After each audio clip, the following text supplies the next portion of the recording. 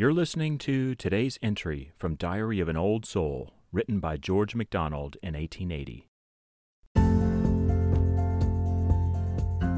Late, in a dream, an unknown lady I saw stand on a tomb. Down she to me stepped thence. They tell me, quoth I, thou art one of the dead, and scarce believed for gladness the yea she said. A strange auroral bliss, an arctic awe, a new outworldless joy awoke intense, to think I talked with one that verily was dead.